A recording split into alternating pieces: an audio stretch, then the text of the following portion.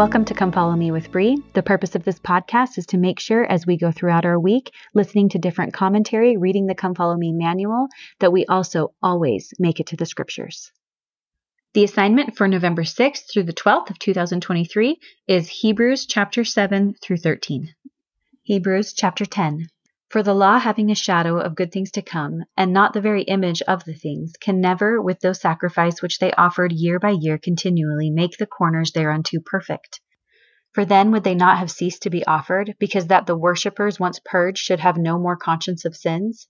But in those sacrifice there is a remembrance again made of sins every year. For it is not possible that the blood of bulls and of goats should take away sins. Wherefore when he cometh into the world, he saith, Sacrifice and offering thou wouldest not, but a body hast thou prepared me. In burnt offerings and sacrifices for sin thou hast had no pleasure.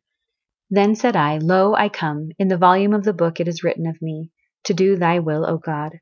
Above when he said, Sacrifice and offering, and burnt offerings, and offering for sin thou wouldest not, neither hadst pleasure therein, which are offered by the law.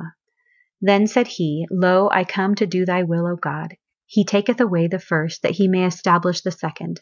By the which will we are sanctified through the offering of the body of Jesus Christ once for all. And every priest standeth daily ministering and offering oftentimes the same sacrifices, which can never take away sins. But this man, after he had offered one sacrifice for sins forever, sat down on the right hand of God, from henceforth expecting till his enemies be made his footstool. For by one offering he hath perfected forever them that are sanctified. Whereof the Holy Ghost also is a witness to us. For after that he had said before, This is the covenant that I will make with them after those days, saith the Lord. I will put my laws into their hearts, and in their minds will I write them.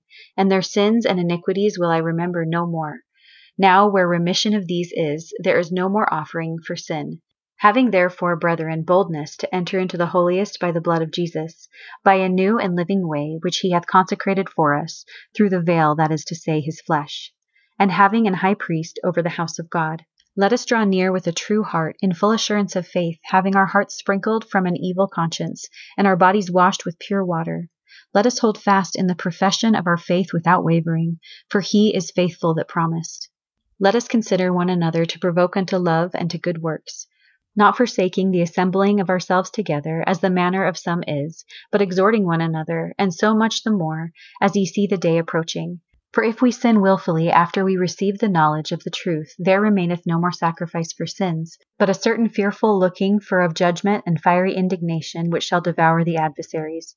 He that despised Moses' law died without mercy under 2 or 3 witnesses.